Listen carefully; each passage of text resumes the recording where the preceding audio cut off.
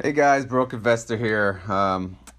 Making a podcast today. I'm talking about how I went from $0 to $25,000 portfolio, and just try to motivate a few of you guys to, if you're just starting out or if you're just in the middle of everything, to enjoy the ride and celebrate the milestones and don't feel discouraged. You'll all get there. I mean, I obviously 25,000 to most people is not even, it's still nothing, but to me, I just need to sit back and celebrate it because about 3 years ago I had nothing. I started out with nothing. I knew nothing. So to me, it's worth a podcast and it's worth celebrating. So I hope you guys enjoy. All right, thanks a lot.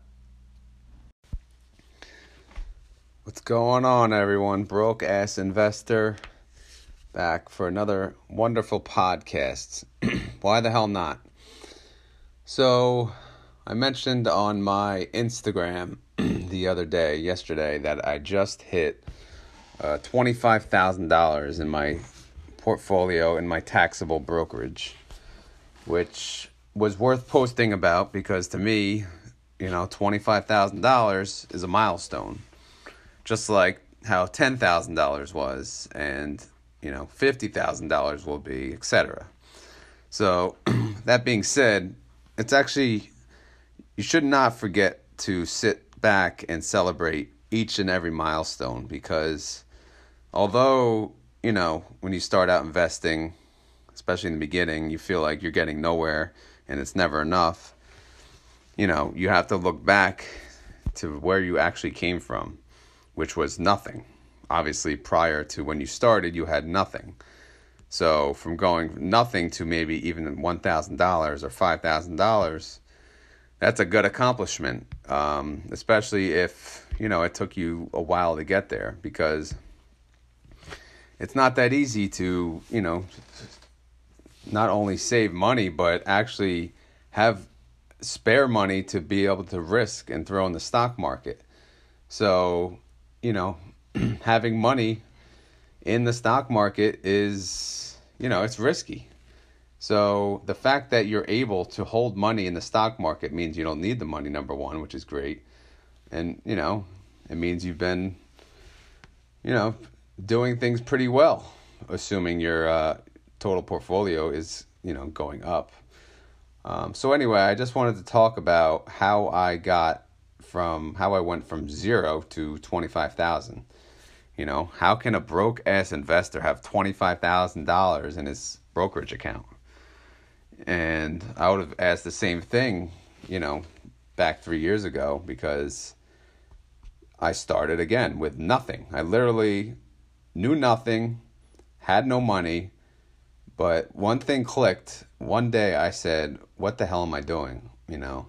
I work in accounting, so for, at least for so many years, people have been bugging me, you got to teach me about the stock market. I'd be like, I don't even know anything about it. And I kept asking myself, why the hell not? I just was intimidated by it like everyone else is. So long story short, I looked up a few podcasts, YouTube channels, did some reading, and it started. The research began. So I knew, from there where to go, where to look, and, I keep learning every day. So again, I started back in a little earlier than November 2017, again with no money, and I opened an account with Robinhood, which I used them because at the time I simply Googled free commission brokerage or free brokerage, and sure enough, Robinhood came up. Did I trust them in the beginning? No, I didn't even know what they were. But, I did some research, and long story short, sure enough, yeah, they're legit brokerage. So I signed up, I got my free stock, and what did I do from there? I referred everyone I knew so I can get more free stocks. It doesn't matter if they, if I can, talk them into it or not. I just said, it's free brokerage, free trades. And everyone wants to get involved with the stock market, but they don't really want to do the work. So getting people to sign up on Robinhood was easy. Getting them to continue and invest, not so much. So anyway, from there, what I did was I started depositing, money little by little. And in November of 2017, I got my first dividend of, I don't know if it was one dividend or multiple, but I got 50 cents worth of dividends. Actually, I could check right now my gigantic spreadsheet. I got 50 cents from 3 stocks. One was Gladstone, ticker symbol GLAD, which I actually still own. One was Cornerstone Strategic Value Fund, which I do not own, but their ticker symbol CLM. I was chasing yield on that one. And the other one was an ETF, PowerShares S&P 500 High Dividend, ticker symbol SPHD. I sold out of them because, the main reason I sold out of them is I didn't want to use ETFs. I eventually got to a point where I said, I want to invest in individual companies because I want to do the work. I don't want to pay, even if it's a low percentage, I don't want to pay any percentage to a fund, to do my, the stock allocation for me. I want to be able to choose myself, the company. So that's why I got out of it. But SPHD, it was a good stock. Dividend was all over the place, staggered, not consistent each month. I didn't like that either. But yeah, I got 50 cents from those 3 stocks. And at the time, those few dividends, oh man, I was happy. I was very happy, because you just never, before getting involved with investing, you wouldn't know that you can actually just get dividend payments for saving your money into a company, putting your money into a company. So from that point on, I've been researching dividend investing, and I eventually just got to a point where I said, this is it. This is my goal. My long-term goal is to invest only, and again, it's still only dividend stocks. So I wanted to make an account solely for dividend-paying stocks. And the reason for that is I wanted another source of income. Obviously, I have a job like everyone else, and, you got to work for your money, for active income. But I want to be able to make money elsewhere from doing nothing, from just putting money away. Obviously, you can't do that in a savings account at a bank, and, you can't really do that unless you buy a house and get rent. So how else can you make money? It's passive income, dividends. Because sure enough, there are stocks, even cheap stocks out there that are pretty decent, that do pay dividends. So that's, how I got started. And from day one, I tracked each and every dividend, each and every stock, each and every penny I put into my account. So, and I could talk about that briefly, but I just wanted to, stay. So from November 2017 till now, we're now in September 2020. So it's about 3 years, but I'm at $25,000. And it's not like I'm chunking away large amounts. I've been putting away maybe, I'll say 500 to, average 600 per month, sometimes 7, sometimes less, a lot less.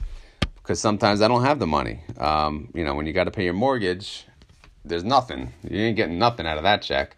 So it varies. Plus, I was trying to get out of debt at the same time. So especially in the beginning, I was not putting too much money into it. But I was trying to do a minimum of 400 per month at the time. So yeah, at the same time, I was investing small numbers, but I was also learning at the same time. I made quite a few mistakes, I'll say. I invested in some high-yielding stocks, chasing yield, which, eventually I got out of because I just don't want the risk. I'm not saying it's right or wrong. I'm just saying that, it wasn't for me because I want to invest in a stock to buy and hold forever. I want to invest in a stock who's going to pay me a dividend and I don't have to worry about it. I want to invest in a stock who's going to increase my dividend year over year. So, these are all things that eventually I decided that's my risk tolerance. Even though I'm not ready to retire, I still want the safer stocks. Don't get me wrong, I have a lot of REITs. I have some riskier stocks, but and I do get higher yield from them. So I'm willing to take risk, but there's certain stocks that I'm just not willing to deal with. So that's why I've since done. I've reallocated my account over the past 3 years to get to a point where I could give you all of the stocks that I own and not feel bad, one way or the other. I have a respectable, in my opinion, account. How many stocks do I own right now? Let's see. I own about 34 different companies over each and every sector. So again, it took me about these 3 years to get here, but I'm fairly diversified, and I'm very comfortable with that, the choosing of my stocks. So anyway, this podcast was just to talk about how I got to $25,000 from nothing. Because if you're thinking, maybe you're just starting, and maybe you're saying, I wish I had that much money. Because sure enough, when I started, I'm just looking, I'm like, damn, how long is it going to take me to get here, there, the other thing? But it's just not that hard. You just have to be consistent. And if you want to play the trade game, that's on you. If you want to try to, make moves and make capital gains and use that money on dividend stocks, that's up to you. I did not go that route. I invested only in dividend paying stocks, and that was the risk. And the idea was I'm holding these companies. So, obviously I'm investing new money, as I mentioned, each month, anywhere from 4 to 6 to 700, whatever. And I'm also reinvesting the dividends that I'm getting from these stocks. So I don't do DRIP, which is automatic reinvestment into that same company, but the dividends go right into my brokerage account, and I take that money along with any new allocated money, and I put that where I want, to fit where I think, the deals are, to fit on my monthly income. I may want to get paid on a certain month to be a certain amount. So I look at the payment schedule, as I mentioned in the previous podcast, but you got to do what you got to do. But yeah, my first dividend was 50 cents. By the end of that, the next month was December, and I got $2.93 that month, so it was a huge jump. And then that next December, the following year, I was up to $30, and then the following year I was at 57, and as of August, I'm up to 73. This month, September, I'm going to probably close at 75. So I'm on my mission to get up, $100 per month in passive income, and I can't wait to hit that. That's been a goal I've been looking at. I was supposed to hit it by this December. COVID kind of happened, and it's not, because of that. I'm not going to say because of that. Even with that, I probably wouldn't have made it, but I would have came close. But now I'm definitely not going to hit it. But I'll work on, I'll definitely hit it next year. So you can't get discouraged because you don't have any money, or you're just starting off, or you're thinking, oh, I should have started earlier. I did that a lot in the beginning, and eventually I stopped, and I got to a point where I was like, you know what? I'm still doing a lot more than other people my age.